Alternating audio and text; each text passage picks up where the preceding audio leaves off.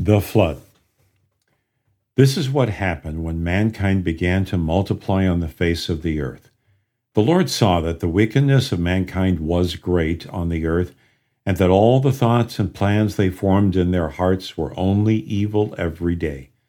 The Lord said, I will wipe out mankind from the face of the earth along with the animals. But Noah found favor in the eyes of the Lord. Noah was a righteous man. Noah became the father of 3 sons, Shem, Ham, and Japheth. God said to Noah, Make an ark. The length of the ark is to be 450 feet, its width 75 feet, and its height 45 feet. I am about to bring a flood. Everything that is on the earth will die, but you shall come into the ark, you, your sons, your wife, and your sons' wives with you. You shall bring a pair, male and female, of every kind of living flesh into the ark with you to keep them alive. So that is what Noah did. Noah went into the ark with his sons, his wife, and his sons' wives. Animals went into the ark with Noah 2 by 2, just as God had commanded Noah. The waters of the flood came on the earth. All the fountains of the great deep burst open, and the floodgates of the sky were open. The rain came down on the earth for 40 days and 40 nights. The waters became deeper and lifted up the ark until it floated high above the earth. The waters rose more than 20 feet above the mountains and covered them. All living creatures perished, including all mankind. Only Noah was left, as well as those who were with him in the ark. The waters overwhelmed the earth for 150 days. God remembered Noah, so God caused a wind to pass over the earth, and the waters subsided. The waters kept receding from the earth. The ark came to rest on the mountains of Ararat.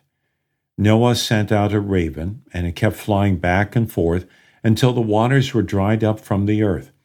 Then he sent out a dove to see if the waters had receded, but the dove found no place to rest its foot, and it returned to him in the ark. Noah waited another 7 days. Then he sent the dove out of the ark again. The dove came back to him at evening, and there in its mouth was an olive leaf. So Noah knew that the waters had receded from the earth. He waited another 7 days and sent the dove out again. This time it did not return to him any more. Noah saw that the surface of the ground was dry. God spoke to Noah. He said, Go out of the ark. Noah went out with his sons, his wife, and his sons' wives along with him. Every animal went out of the ship, species by species. Noah built an altar to the Lord and offered burnt offerings on the altar. The Lord smelled the pleasant aroma. The Lord said in his heart, I will never again curse the soil any more because of man. Neither will I ever again strike every living thing as I have done. While the earth remains, seed time and harvest, cold and heat, summer and winter, and day and night shall not cease. God blessed Noah and his sons and said to them, Be fruitful and multiply and fill the earth. Every living, moving thing will be food for you. I have given everything to you, just as I gave you the green plants. But whoever sheds man's blood, by man his blood shall be shed. For God made man in his own image.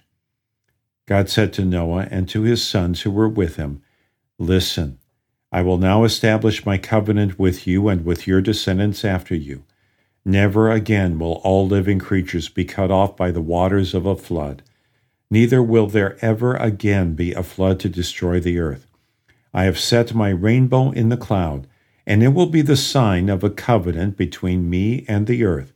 Whenever I bring a cloud over the earth and the rainbow is seen in the cloud, I will remember my covenant, and the waters will never again become a flood to destroy all flesh.